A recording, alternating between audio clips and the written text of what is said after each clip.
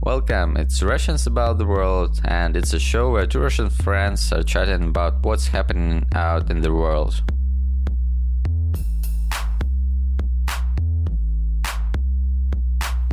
So, hello Vlad. Hello, Artie. How is the self-isolation? I'm not isolating actually, but I think last weekend my family and we spent a nice day out on the beach, and we have a really nice spring days here, so it's really a pleasure to stay outside, not actually sitting at home and isolating. While I should say that for people in Moscow, it's definitely a better choice to stay at home. Yeah, we have a lot of more cases than you.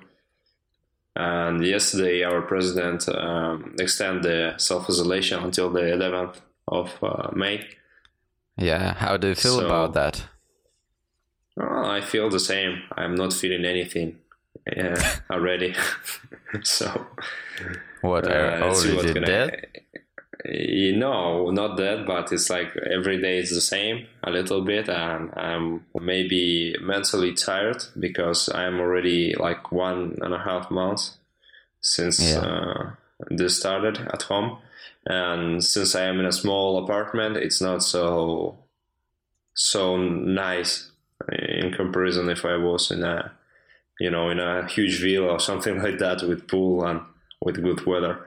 But it's okay. I think we will be out in like 3 weeks or maybe a month. So we'll see. All right. Can you say that you're burned out because of staying at home and working remotely?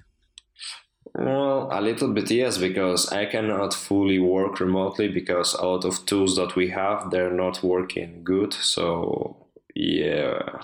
That sucks, but it's maybe a good time to create something new. But okay, again, I have this problem that I cannot be all the day in front of my desk. I need some fresh air and maybe some social stuff. But it's a good experiment of what is important really in life in terms of mental health, I think, and physical also, because training at home, it's also not so enjoyable as I thought it will be. Interesting. Yeah. And I just saw some numbers, and that's like 60% of Russians that are working now, that are working remotely now, they are not happy about that, and a lot of them are saying that they are burned out because of the situation, and that they were not ready for remote work. Like, even if they had some kind of experience, they found out that working like that long term brings them to some downgraded mental condition or something like that. Yeah. Can you say that about your colleagues? What are they saying? Oh, well, I'm not chat a lot with them, but I think it's because these jobs that a lot of Russians have, they're not meant to be, remote outsource work, or remote. They just a field in a field works. So it's because a lot of companies don't have the right tools, and the people are not used to work like this. Maybe that's why the people are having this burnout. But because you already work a lot remotely, so it's the same for you. But it requires a lot of preparation, and planning very good your day and wake up early. That's the worst thing, that you don't have some strict schedule that you need to be at the office in some 9 o'clock or 10 o'clock. So you have more freedom, and it's very difficult to wake up at certain time all the days and not to go to bed late. Yeah. And what about burnout? Just my thought here is I don't remember that, but like, for example, 3 years ago, some people would be talking about burning out and, well, exactly like speaking about that kind of term. In Russia, we haven't got that kind of word, I think. And now it became like pretty modern to talk about burnout and going somewhere, like working on your mental condition and that kind of stuff. So what is your opinion about that? Does it exist? Yeah, definitely, because it's logical that and right now a lot of people are into this and trying to figure out how to take this time in proper health and mental health and physical health, because where you're at home, you're like even something like very basic like walking, you're like walking a lot of less than you usually do.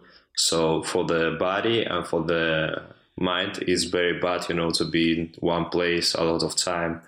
Okay, yeah, of course, if you have a big house with a garden, it's easier to carry it.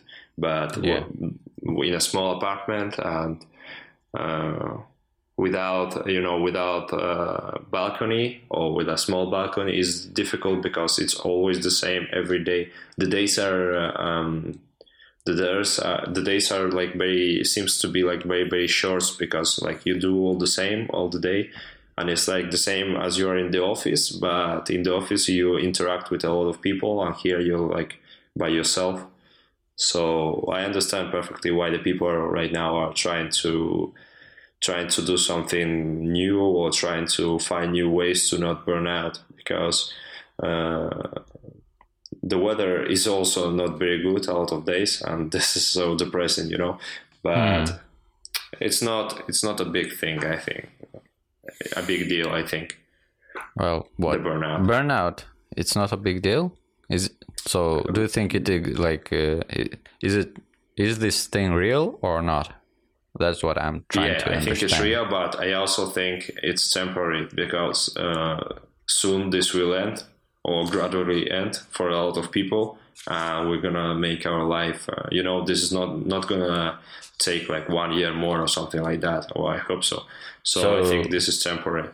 Do you think that like burnout is only related to the current situation, that people are sitting at home and mostly like in usual condition, we don't have burnout for people on their jobs when you're in the office, for example?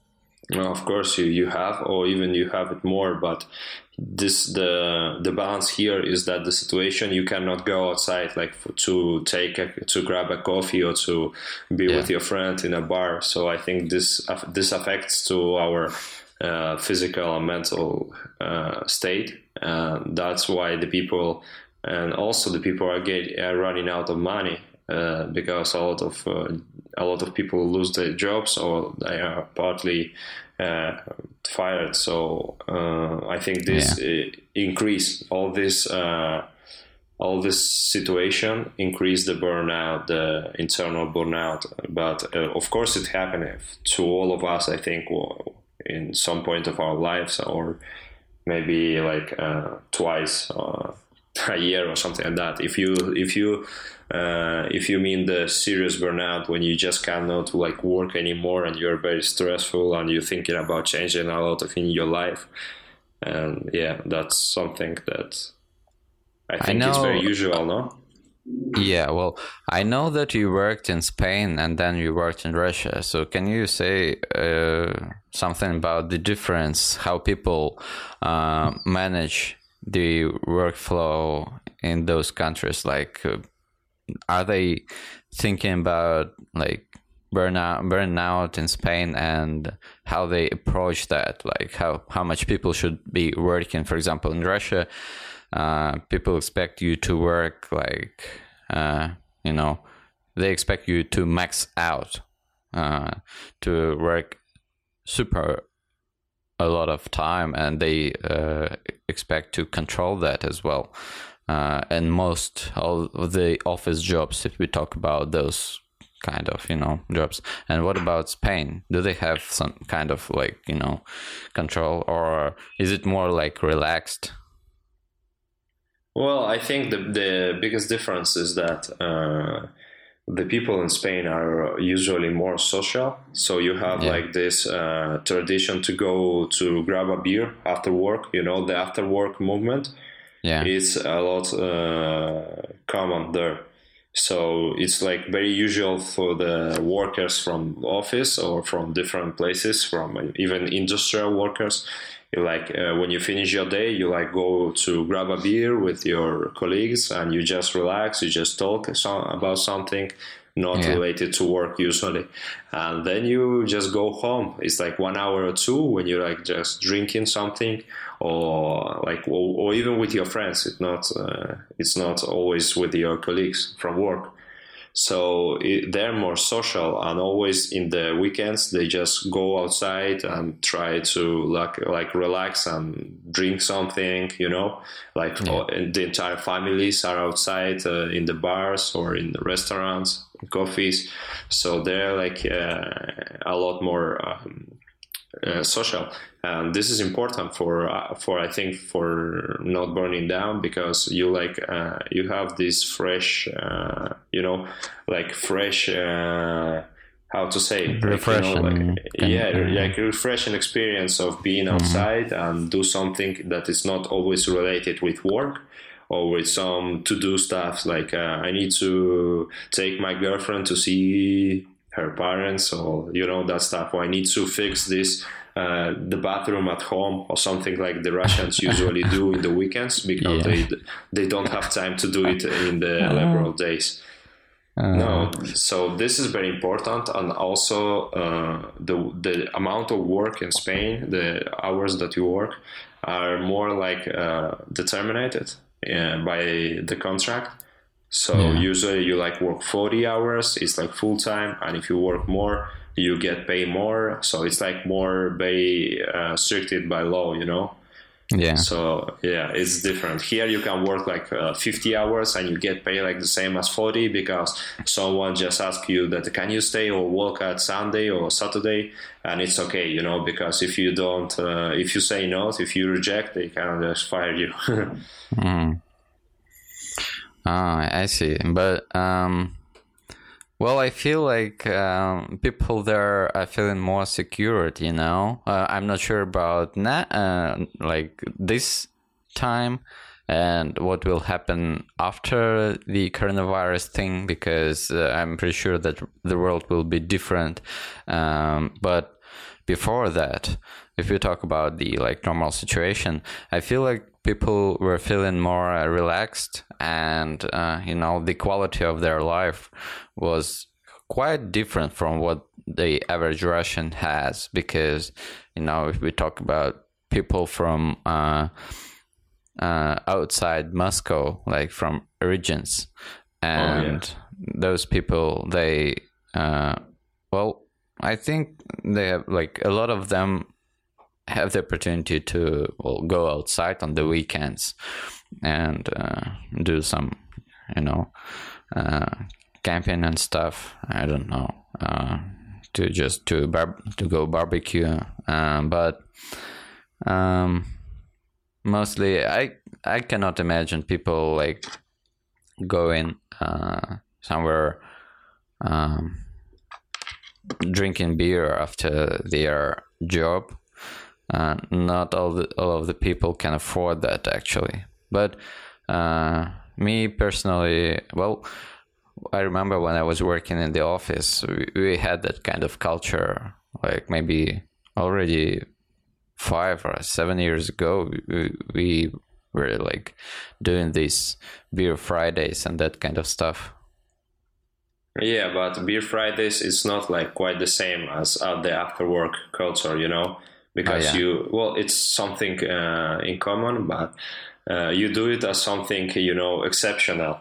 I don't know if you understand, like some kind of party. This is something like it's routine. You know, it's like, yeah, oh, yeah, it's let's something go. that is really uncommon for Russians actually, because when they hear about that people are like every day are going to the bar with their colleagues to drink beer or something, it's really unnatural for Russians. You know, I think it's because they are not used to like spending a lot of money in bars and restaurants, I think. Well, in Spain, the people when they go after work to some bar, they don't spend a lot of money. It's just like one beer or two beers, something like that. And also the price of the beer is cheaper in relation to their salary. You know. Oh, I see. Yeah, because they like make more, and the beer it's like cost the same or even less than here. You know, I see. A glass of wine also, or like a coffee. Here we have this salary, like it's like I don't know how much is less than in Spain, but I think 30%. Also, if you compare Moscow and Madrid, for example, the beer, the coffee, the wine costs the same or even more in Moscow, in the center. And this it's amazing. So I always say that the prices in Moscow are crazy in relation of the income of the people, you know, because the quality is usually like medium or even bad of the beer and of the wine. So it's like I don't understand that, but.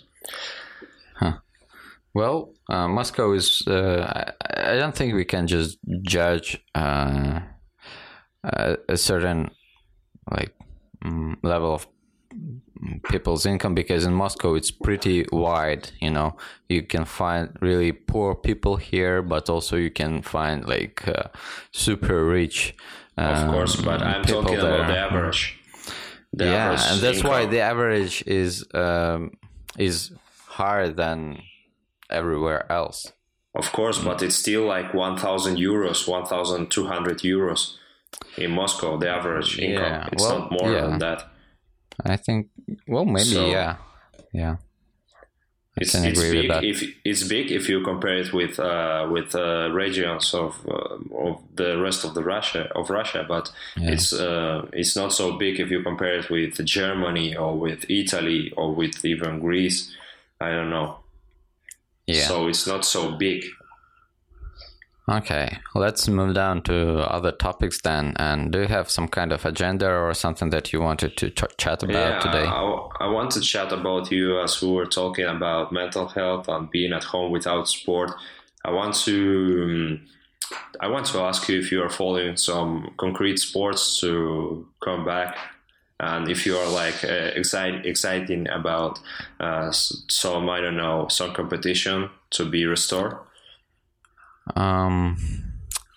Well, it's a tricky question, you know, because even having the opportunity to go out and do anything I want, except like go into the gym, I'm actually not doing anything, and it's really bad. It's really bad because I have an issue with my back. And a couple of days ago, I had like a serious like thing happened. Like because I'm sitting a lot, like almost every day I'm sitting and doing some stuff, right?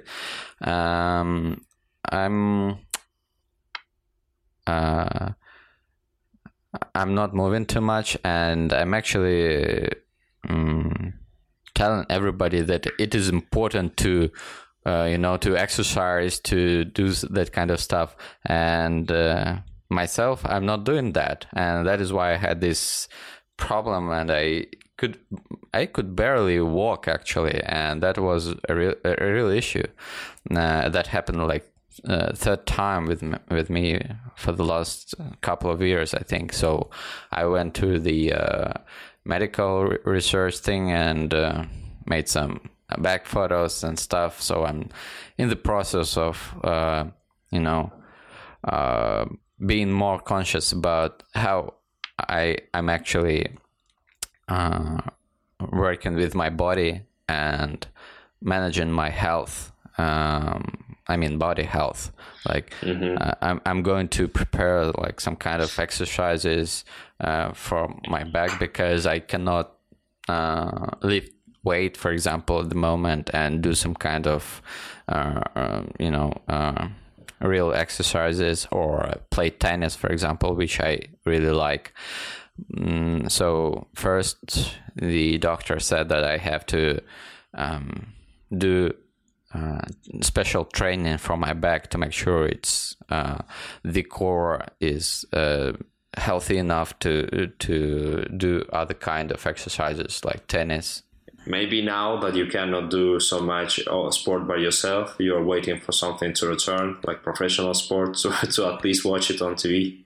Yeah, as you know, I'm a big Formula One fan, and I'm struggling now because I was really waiting for Formula One season to start, and it usually starts like it should have started like a month ago or something like that. Yeah. And now we, as all of the other big events, it has been postponed, and they don't even know when it would start. And it's really complicated because I can understand them. They have a kind of responsibility because they are inviting a lot of fans, a lot of people who like Formula One with their there are families who are going there, friends and people, a lot of people coming there with the kids and that kind of stuff. And of course it's serious, and they cannot just, ignore that and invite all the people who want to go to watch Formula One event and well, they don't invite. They pay for watching a lot of money also, actually. Yeah, I mean, they pay, but also they're fans, so they it's like their sport, and they are ready for that kind of expenses, and they are waiting for season to start, like everybody in Formula One, and I think other events as well, where you have this, gap between the season end and season start. You're like waiting, and then you're like really looking forward to season to start. And now we have this kind of uncertainty, and I'm trying to actually do something about that. And I found that some of Formula One racers, professional racers, I mean, they started to challenge in the virtual Grand Prix, and it's really interesting because they have like I think we've mentioned that already, but the situation changed a lot. For like every week situation changes, because more and more racers understand that there is something behind that screen and computer geek world, and they understand that it's actually something like a community, a huge community, new type of fans and community that they can reach, and people that are interested in Formula One, but they are actually racing in virtual world, and they understood that. And we should mention that mostly younger racers, like a new generation of racers like Charles Leclerc, Max Verstappen, and George Russell, they started to they bought this sim stuff, and they like a wheel and pedals, and they started to race there like every week. And it's really interesting because it doesn't take that long to run a Grand Prix in the virtual world, because it's shorter, like several laps, and also it's like flexible in terms of formats. So for example, today I saw like their stream when they were like starting from the grid, and they were reversing it and going forth from the usual direction of the race, of the track. and it's really hard because they remember the track in their like memory. They like, if you're a professional racer, I think it's important to mention that they have like all the tracks in their mind, like all the turns. They know what kind of gear they should use in each turn, what kind of speed, what kind of braking points they have there. And when they reverse it, they have no clear understanding of like, what's the next turn would be and how they should turn it and how they should act. And it's really interesting to see that kind of creative work they do to engage with their fans and community. It's really cool. But I see that racers who are considered to be an older generation, like Lewis Hamilton and Sebastian Vettel and other guys, they are like staying. Fuck that shit. Yeah, they are like staying behind, I think, and they have a huge community, and I'm pretty sure a lot of fans are waiting for their participation, but somehow they are ignoring that. Even Lewis Hamilton, who is like considered to be quite, a creative and innovative guy in Formula One, he's still like not there, and it's funny. What do you think about that? Why there is some kind of a gap between, like, he's not that old, he's like 30 years or something, like 30, 35, not that old, and those guys like Charles Leclerc and that new generation, they are like in their early 20s, so not that much, not that huge gap. So what's happening? Well, maybe they just have families and all the stuff to do, or maybe they just don't like the virtual thing. They just enjoy the real experience. But I don't know. I think is the experience very different from the real Formula One in terms of competition and the visual stuff and. Well, it depends on the hardware that you are using, but as from what I see, they use mostly Fanatec hardware, which is pretty advanced. It's like it's almost similar to a real race car. So you have this, rig with a seat and 3 screens and a wheel with almost like real conditions. And it also depends on the type of the software that you are using. And there are like two top software that they're using, iRacing and official Formula One game, and they say that official Formula One game is pretty far from real feelings for races, and that's why, for example, Max Verstappen is racing only in iRacing, because they say that and mostly all of the other races they say that they feel like iRacing is more real in terms of feeling the car, and conditions, and the graphics is not that good, but they judge how they feel the car, right? And also it's important to mention that in this virtual world they have similar cars, and now that's nice. I think it's important to mention that they have in Formula One they have different teams, like Mercedes, Ferrari, and Red Bull, and other like Williams, and all of these teams, they have their car, and each car is different, and they have even that kind of a phrase like a champions car, like a team that has a car that is possible to win almost every race, and for the last 4 or 5 years it is Mercedes, and before that it was like 4 years of Red Bull, and before that it was like a lot of years of Ferrari, and so it makes like a bit of how to say, well, Formula One is not only a single racer championship. It is important to understand because it's a team. It's a team championship and a single championship at the same time happening.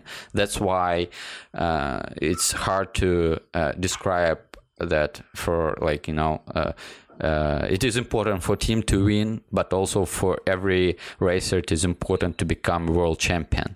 So that is why there is kind of unreal conditions, because there is always one car that is faster than others, and the difference could be really huge that we saw from the last several seasons when they Mercedes can land like 2 or 3 laps to Williams, right? It's called lap to be lapped when they can they can go in front of you like 2 times during the race, and it's really not interesting for us as a fans. But in this virtual world, they have similar cars, and the only thing that matters is your skills, and also like the level of your adoption of the conditions, the hardware, your ability to adapt, and a lot of things. Well, I think the similar thing happens when you are racing in the real world. So I think my personal opinion that is, for example, Lewis Hamilton is not joining the virtual racing is because he's afraid that he would be losing a lot to those young guys, because maybe we can see that they are challenging the guys that were racing only in the virtual world, like who are e-sportsmen, right? It's e-sportsmen, and these guys came from the real Formula One, and they were like, as Charles Leclerc said, he was like training only a single week. He was training, and he won his first race, and all against of these esports guys, Yeah, so he was like he was really dominating there, and now he started to he joined Twitch, and he started to stream, and he's racing a lot in different series now. So they are racing IndyCar, for example, Lando Norris as well. He's like a leader of Twitch streaming from Formula One guys, and he's doing a great job because he's trying to he's trying to engage with his community and make a lot of fun, because it's all about entertainment, right? Formula One is entertainment, definitely. And he's working on that. He's working for his team and his own brand, because in Formula One your name is your brand, and he's trying to entertain his audience at his maximum, and he participates in different series of races and that kind of stuff, and it really shows their skills, I think, because it shows how flexible and professional they are, and how they can adapt in changing conditions, uncertain conditions. And that is my small concern in terms of older generation. I don't know. How do you think will the shorter Formula One calendar affect to the pilots and to the teams? Well, I think it's similar to the backgammon game that we like. It's I feel like those are like the cubicles, right? The conditions that we have now is like the cubicles that we drop to the board, and not us, but the all this situation is just the life.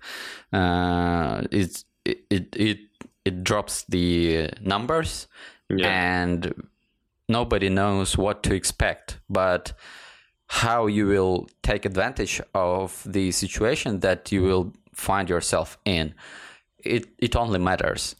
And it's interesting. It's interesting as well, because there will be a chance. It's very unusual, yeah. Yeah. I don't remember that kind of situation for the last, I think, 10 or maybe even more, maybe 20 years, I think, and in Formula One. And do you think they will start with public or with some spectators, or just the pilots on the essential team? I think they will start with only with the pilots on the grid, and I saw a couple of news that they discussed that kind of format. And well, we should understand that it's all about money, and in Formula One they talk really huge money there because they have a huge sponsors and huge budgets. Yeah. And they are really eager to start. So I think the teams will push the management to start as early as they can to make sure that at least they can broadcast.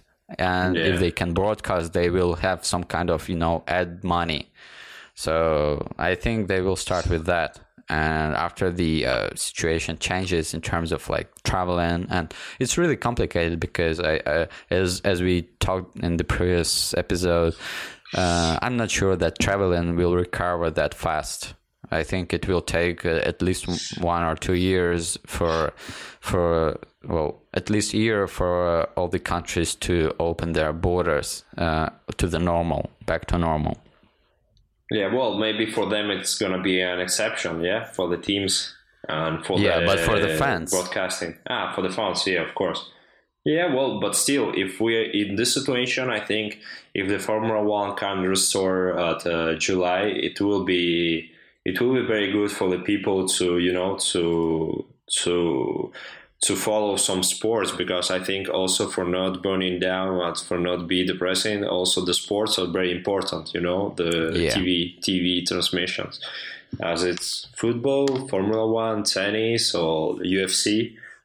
It's gonna be right now. I think there's a race to be the first sports to come back. In the world, which sport is gonna be the first to be again on TV and that stuff. So, and I think the audience is gonna be very, very big for the football matches right now, for the Formula One, because we are like we missed it a lot. We miss it a lot, this competition on TV, because right now it's all like vintage Formula One, vintage sports. Like all the stars are like streaming all day or like doing Instagram directs to like remember this time in 1098 when we used to run against Schumacher or something like that. Yeah. Or like in football is the same. So I think it will be very, very good for the people, and it will hide some moral and some good spirit,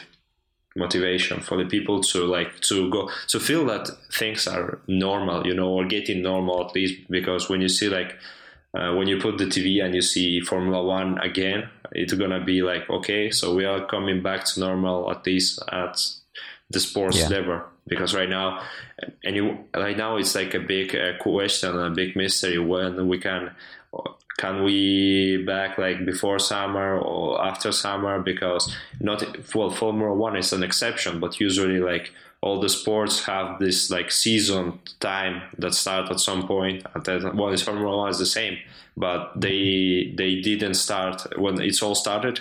They didn't start their season, so they can just move it. Well, we'll see. I think we're going to have the answers very soon, in May, maybe, or the end of May. And from there, we can have more information. I'm pretty sure that we will see some kind of decision in May. For sure. Because it's time to make decision in terms of sports, because all the people are like excited about this, but there's like some huge risks in regards resuming sports. So it's not a easy decision because it's Formula One. It's an international competition, so they need to find how they manage to have this Europe season and then Asia season, and then what countries they can have or they can participate in this short calendar, which of them not. Yeah. And the situation can change like every week. So imagine that we have the Formula One in Russia in September, and in August we're still like in critical situation here, so they need to cancel this Formula One like 1 week before or 2 weeks before. So it's one of the most difficult sports, I think, to resume, because it's not, you cannot like just celebrate all the races in one place. It needs to be like different countries. So well, I saw some calendar proposals, like the map that was divided by the types of, like, in season we have several parts, like Asian part, Middle East and European, and they already started to put it on the dates, and it looks good because we will see all of the three parts that we have. If the situation is evolving like that, I think everything would be fine. Maybe it will be even more exciting, no? This short season. The season definitely would be shorter than usual, but that is why it would be interesting, because it gives other teams a chance to challenge Mercedes. But also it gives the Mercedes chance to win another world championship faster than usual. Yeah, because the other teams, they will not have this time to prepare or some strategies for summer, as it usually happen, or like test some new stuff. Well, we'll see. It's very soon to discuss something about the schedule, because it's not even an official one. So I think there will be changes. So thank you for watching. Yeah, thank you for watching. And for listening as well. Hit that subscribe button and see you next episode.